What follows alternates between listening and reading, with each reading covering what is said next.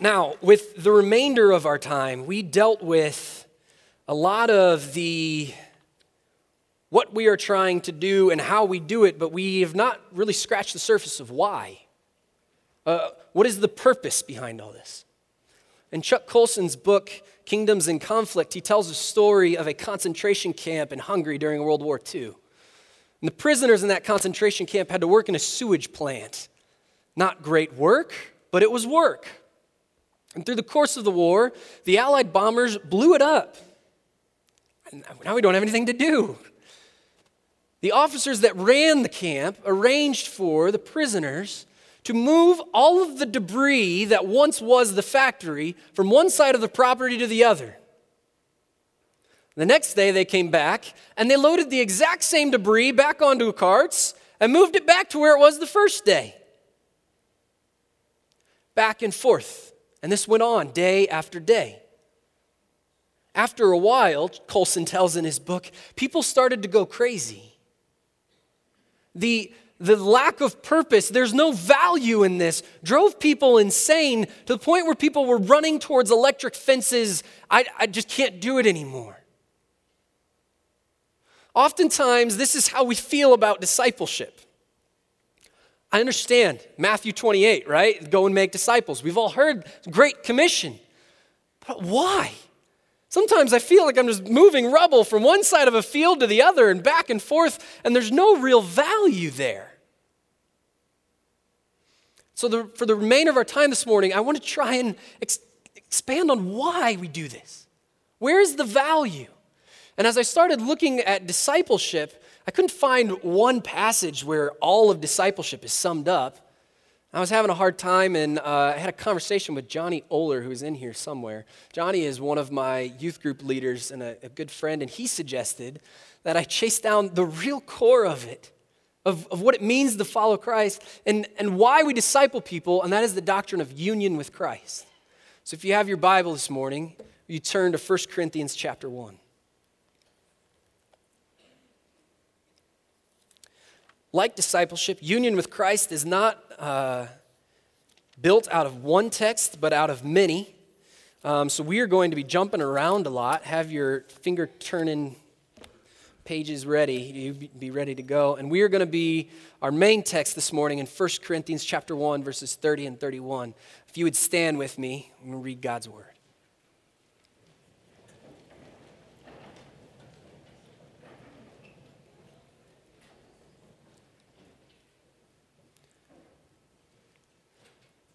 First Corinthians 1, verse 30. And because of him, you are in Christ Jesus, who became to us wisdom from God, righteousness and sanctification and redemption, so that as it is written, let the one who boasts, boast in the Lord. Father, we thank you for a church, a church body, a group of believers. We stand on the shoulders of men and women who have come before us. We thank you for their discipleship of us and the patience they had to bring us up in the faith. I pray that we would be able to do the same, to bring a younger generation into a closer union with you for very important reasons, not blindly or valueless, but because we have been united to you, Lord, and that has made all the difference. I pray that you overcome my inabilities as a speaker and as a person, and that your word would be preached here this morning. In your name we pray, amen. You may be seated.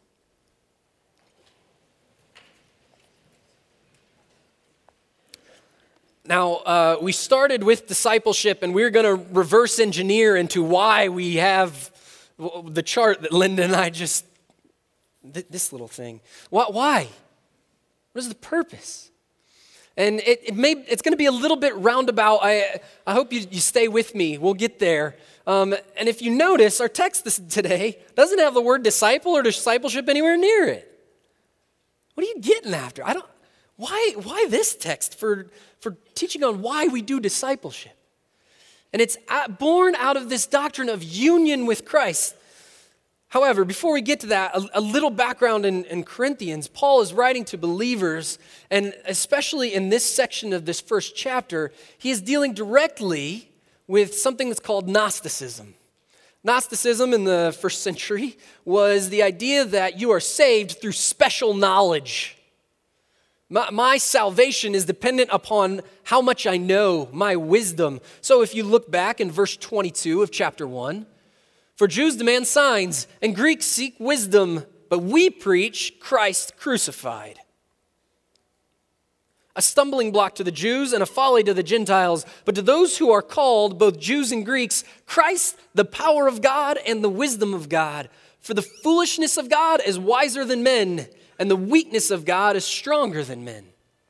At your brightest moment, you are infinitely lesser than God's intelligence. If you think you're saved by your own IQ, you got a big gap to cover there, buddy. It's not going to work. This isn't going to work for you. And Paul is dealing directly with this idea that you're saved by knowledge. No, no, no. You're not saved by your intellect. There's no aptitude that gets you in. Likewise, you're not strong enough. You're not, I'm bulky enough to, I'm that guy.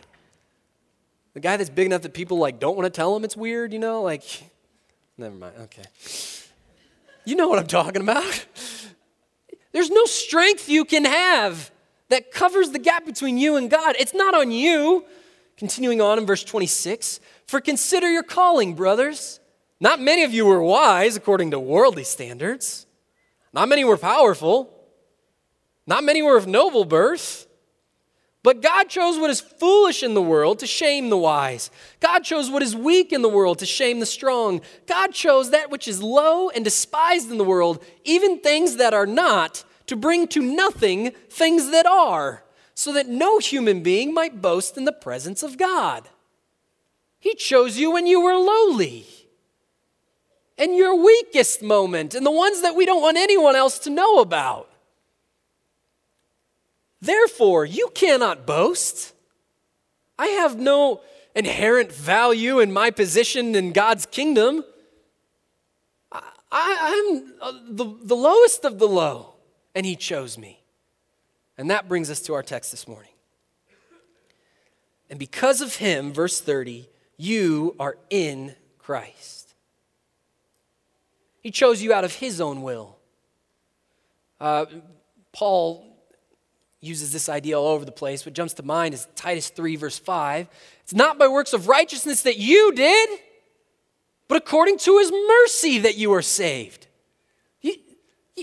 Because of Him, you are in Christ. Not because of your works, not because you're such a swell guy. It has nothing to do with your business acumen or voted most likely to be saved. It's all because Him. Out of His mercy, He saved you. And that leads right into what I want to talk about this morning, your union with Christ. You can see it there, it's very brief. Because of Him, you are in Christ. That is a huge deal for Paul. It is all over his writings. In 13 letters, he uses in Christ or something similar 160 times over. It is everywhere. Now, if you were to compile all of someone's life work and they use something over 160 times, you might think, this is a big deal to them. It's everywhere. It boils down to two basic things. Christ is in you, and you are in Christ. This is found in lots of different places, but two very good ones. John chapter 15, in a familiar passage of the vine and the branches, verse 4 and 5, abide in me, and I in you. As the branch cannot bear fruit by itself unless it abides in the vine, neither can you unless you abide in me. I am the vine, you are the branches. Whoever abides in me and I in him, he it is that bears much fruit. For apart from me, you can do nothing. Christ is in you and you are in Christ. Similarly, in 1 John chapter 4, verses 13 to 15, by this we know that we abide in him, and he in us, because he has given us his Spirit. And we have seen and testify that the Father has sent the Son to be the Savior of the world. Whoever confesses that Jesus is the Son of God, God abides in him, and he in God. You are united with Christ in your faith. There is a union there, and sadly, it's underemphasized. Part of that is due to drastically inadequate language. I'm in a relationship with Christ. I'm also in a relationship with the guy I volunteer with at a soup kitchen, right? The contrast here is massive, yet I use the same word to describe both. And in that, language gets lost the robust reality of your union and what that means. For Paul, it's everywhere. You can look at one of his more famous uses of this in Galatians chapter 2, verse 20. I have been crucified with Christ. It's no longer I who live, but Christ who lives in me. And the life I now live in the flesh, I live by faith in the Son of God, who loved me and gave himself for me. Everything I do, my life is in Christ, and Christ is in me. I have been united with him. Every move, the life I live, it's by faith in Christ. This is the picture of baptism, right? You are lowered into the grave. You die there and you are raised a new person with Christ. This is symbolic nature of baptism. It's not hard to see why this is ingrained into Paul's thinking. In Acts chapter 9 on the Damascus road, as he is Saul, on his way to persecute more Christians, God calls to him from heaven and says, Saul, why do you persecute me? This is Acts chapter 9, verse 4. And Saul says, who are you? I don't even know what you're talking about, man. Like, persecute who? For Jesus, to persecute the church is to persecute him. These are one and the same. There's a union there. And in a very real way, Saul was persecuting Christ. Before he was even a believer, he understood this. There's a union there. To persecute believers is to persecute Jesus.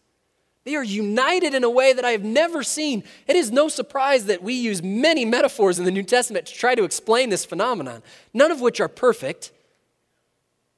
Again, not surprising that in Ephesians chapter 5, Paul uses the metaphor of a marriage, that Christ is the bridegroom and the church is the bride. This is the closest relationship we have on earth, and this is how we describe Christ's union with you as a believer. If you have faith, you are united to him. Now, what does this union mean?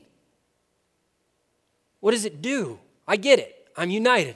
So what? We'll go back to our text in 1 Corinthians 1.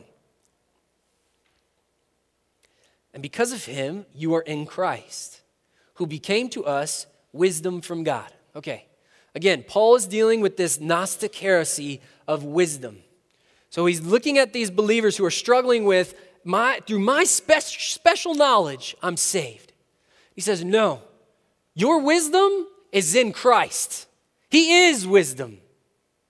There's nothing that you can intellectually ascend to be able to be saved. Your wisdom is Christ. And then he gives three things: righteousness and sanctification and redemption. Now, this list is not exhaustive. It's also not chronological, by the way.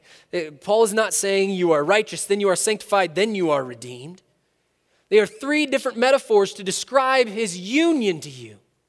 The one reality of Christ's union, there are three aspects of that. Christ became your righteousness. This comes out of Romans 5. The theological term is imputed righteousness. You have imputed sin from Adam. You either live under Adam or you live under Christ. And under Adam, you are sinful, you are broken, you are depraved. And there's nothing you can do on your own. There's no wisdom, there's no strength that can save you.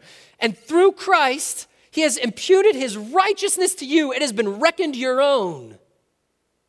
Your union has made you righteous. We like to backload Christianity. You get saved and you can't do what you want now, but when you die, you go to heaven. And that's awesome. The beauty of Christianity is on the front. You are immediately united with Christ. That changes how you live and what you do. You become righteous. It's not back heavy. This isn't you do get heaven as well. But the investment pays return all the way through, immediately. You're united to him and his righteousness and his redemption and grace. It's everywhere in the New Testament.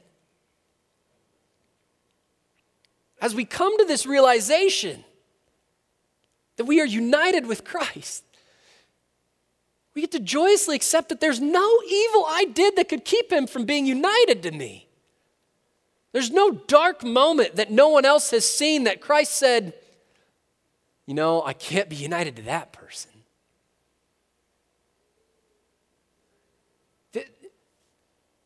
There's no skeleton in your closet big enough to keep you from this union that the righteousness of Christ cannot cover.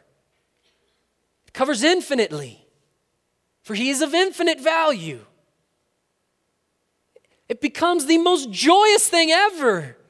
Not waiting for heaven, living for now. I am united to Christ. What a beautiful thing in the immediate, right now. I don't wait for the value. It is immediately to me. I am united with him. If your salvation is a wheel, union with Christ is the hub, and all of the things that we know about salvation are the spokes that go from it. Justification, sanctification, grace, redemption, adoption, all of this goes into your union. It's the broader picture of what it means to be saved. Now, let's not for a second believe that you are only united to him in the good things. You are also united in his suffering. Philippians chapter 3, Paul says this. Philippians 3, starting in verse 7. But whatever gain I had, I counted as loss for the sake of Christ. Indeed, I count everything as loss because of the surpassing worth of knowing Christ Jesus my Lord. For his sake I have suffered the loss of all things. I count them as rubbish in order that I may gain Christ and be found in him. Not having a righteousness of my own that comes from the law, but that which comes through faith in Christ, the righteousness from God that depends on faith, that I may know him and the power of his resurrection. Pay attention, this is a very interesting phrase. And I share in his sufferings, becoming like him in his death, that by any means possible I may attain the resurrection of the dead. I am united with him in his humiliation and his glory, in his death and his resurrection. It's not, you can't have one or the other. It's both and. Paul says it so strongly. Our weak translators don't want to say it what it is. It would be a 4-letter word in English. I consider it rubbish. The Greek word skubala, the old King James translators were a little more honest. They called it dung. It's so strong. It's so worthless. Compared to knowing Christ, to being in him, not even close. You are united with him. This means that you get to take part of his righteousness, of his glory, and of his suffering. George MacDonald said, "The Son of Man suffered unto death, not that you might not suffer, but that your sufferings would be like his." I am a part of that. You and I, if we have faith, if you were sitting here this morning, pause, and you don't have faith in Christ, I'm so glad you're here. This is what it means to be saved. You get to be united with Christ. If you are saved, Let the reality of that union be fresh and new inside of you. I am righteous because of Christ. And I get to join in that glory immediately. Again, for Paul, this is just presupposed. Romans chapter 6. You don't have to turn there, just listen in verse 5 and 6. For if we have been united with him in a death like his, we shall certainly be united with him in a resurrection like his. We know that our old self was crucified with him in order that the body of sin might be brought to nothing, so that we would no longer be enslaved to sin. We know that. This is just, for Paul, I know. I'm united with him. Therefore, I'm not a slave to sin anymore. I know. This is just basic understanding. If you're a Christian, you know that. This is part of what it is to be a Christian. You're united with Christ. That union permeates through into every aspect of your life. It's not a Sunday, Wednesday thing. At all times, present, active, united.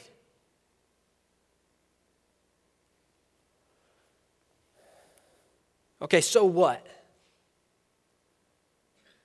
Give me the tie back. What does this mean? I get it, like big theological things. I have imputed righteousness. But what does that mean for my day-to-day? What does that change? What does that union have to say with how I go to work tomorrow? Colossians chapter 3.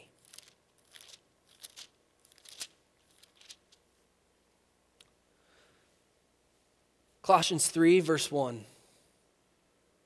If then you have been raised with Christ, seek things that are above, where Christ is seated on the right hand of God. Set your minds on things that are above, not on things that are in the earth, for you have died, and your life is hidden with Christ in God. When Christ, who is your life, appears, then you shall also appear in glory. It's not hard to make the corollary statement. If your mind is on things below, you have not been raised. Your union, if you are hidden in Christ, in God, your mind just wants to think about things above, the things of importance, of eternal value, and you don't want the things below. What are the things below? Well, I'm glad he gives us a list. Verse 5. Put to death, therefore, what is earthly in you. Sexual immorality, impurity, passion, evil, desire, covetousness, which is idolatry. On account of these things is the wrath of God coming. Okay, so in my day-to-day, my union with Christ tells me I will not do these things. Not because I'm seen better in the community or because I want to have a higher standing in my church, but because I'm united with Christ and there's no place for this. My union necessitates that my mind is on things above. Okay, that's on the negative end. I don't do this. What do I do? 2 Corinthians 5. I told you we'd be jumping around a lot.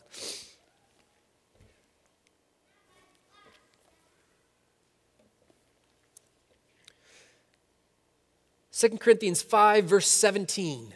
Therefore, if anyone is in Christ, again, in Christ, he is a new creation.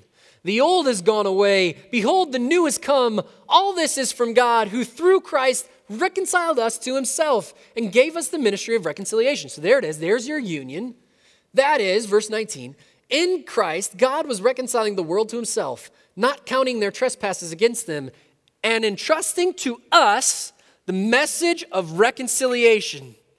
Therefore, because of your union, we are ambassadors for Christ, God making his appeal through us. We implore you on behalf of Christ, be reconciled to God. On the negative side, I don't live this list. On the positive side, I am an ambassador of this message.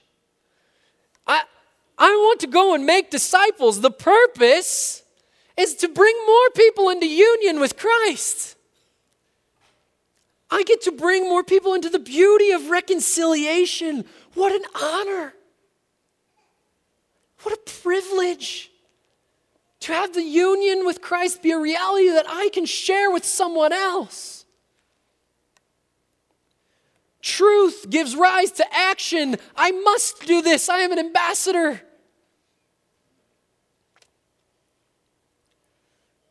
Our call to discipleship is predicated upon our union with Christ. We make disciples out of, it flows forth from our union. Now, there's a temptation here to make Christianity a pyramid scheme with Jesus on the top, and then he's got his disciples, and they have disciples, and they have more, and you get more rich if you bring more people in, right? No. We are all a disciple of one. This is Paul's point earlier in 1 Corinthians 1. He says, am I of Cephas? Am I of Apollos? Am I of Paul? No. Is there division in Christ? We're all disciples of Jesus. Your union is with him. You're not a follower of Driscoll or MacArthur or Swindoll. You're a follower of Christ.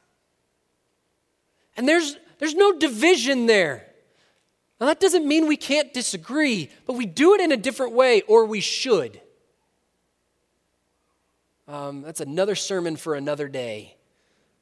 And I would love to soapbox, but there isn't one near.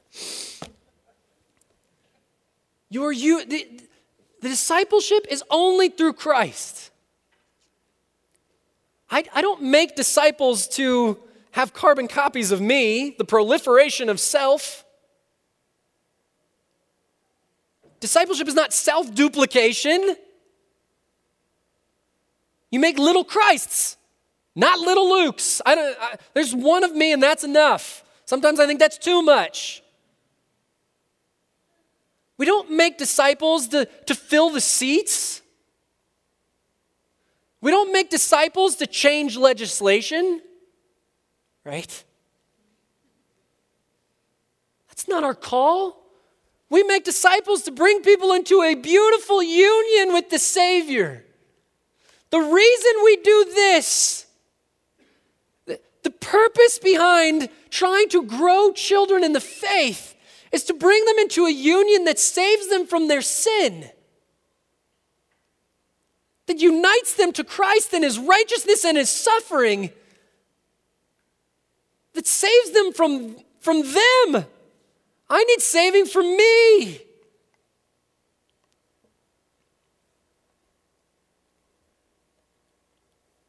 Our union with Christ is the prescription lens through which we rightly see the Great Commission. It is the why. It is the value. I'm not moving rubble from one side of the field to the other. There is great purpose. It is the only purpose. My call to make disciples has value. It has inherent value because I bring people into a greater union with Christ.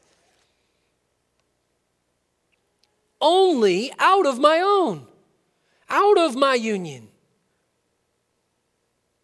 Let me read it to you in the words of Sinclair Ferguson, who gave several great messages on union with Christ.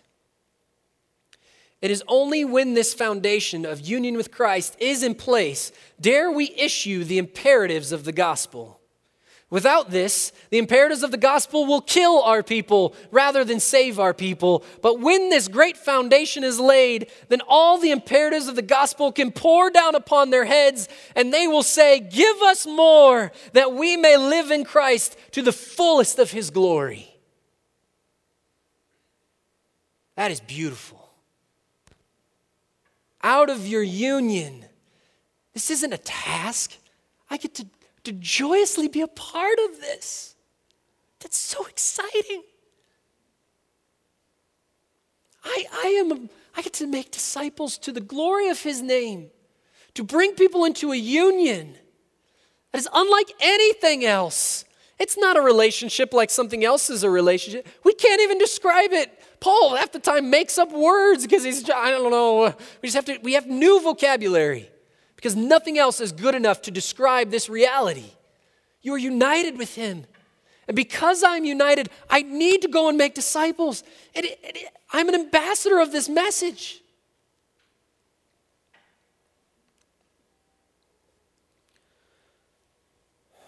All right, I've given a lot of the why. I'll close with what this looks like a little bit out of Ephesians chapter 4. This is, pieces of this are on that orange slip you had earlier. It gives a little bit more of the in and out. Ephesians 4, starting in verse 11. And he gave the apostles, the prophets, the evangelists, the shepherds, and the teachers to equip the saints for the work of ministry, for building up the body of Christ until we all attain to unity of the faith and of the knowledge of the Son of God, to mature manhood, to the measure of the stature of fullness of Christ, so that we may no longer be children, tossed to and fro by the waves and carried about by every wind of doctrine and by human cunning, by craftiness and deceitful schemes. Rather, speaking the truth in love, we are to grow up in every way into him who is the head, into Christ.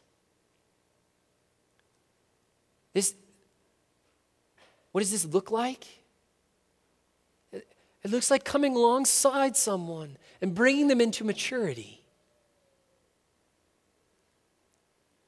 There will always be someone who is earlier on the timeline of faith than you are. Find one, find several, find some people and help them come into a greater realization of what their union means. And then find someone else who knows more than you and have them bring you along, right? The old adage, be one, make one. You are a disciple, you make a disciple.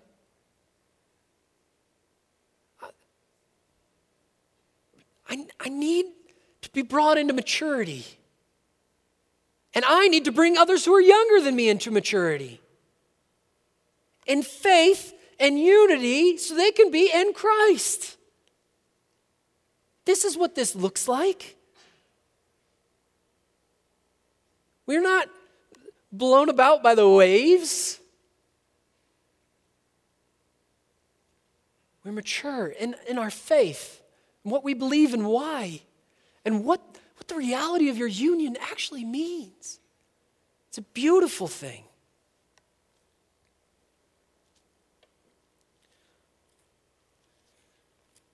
Finish with the words back in our text from 1 Corinthians chapter 1.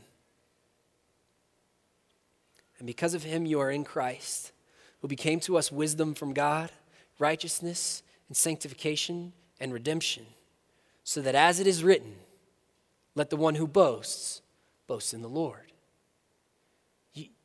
Our union has nothing to do with us.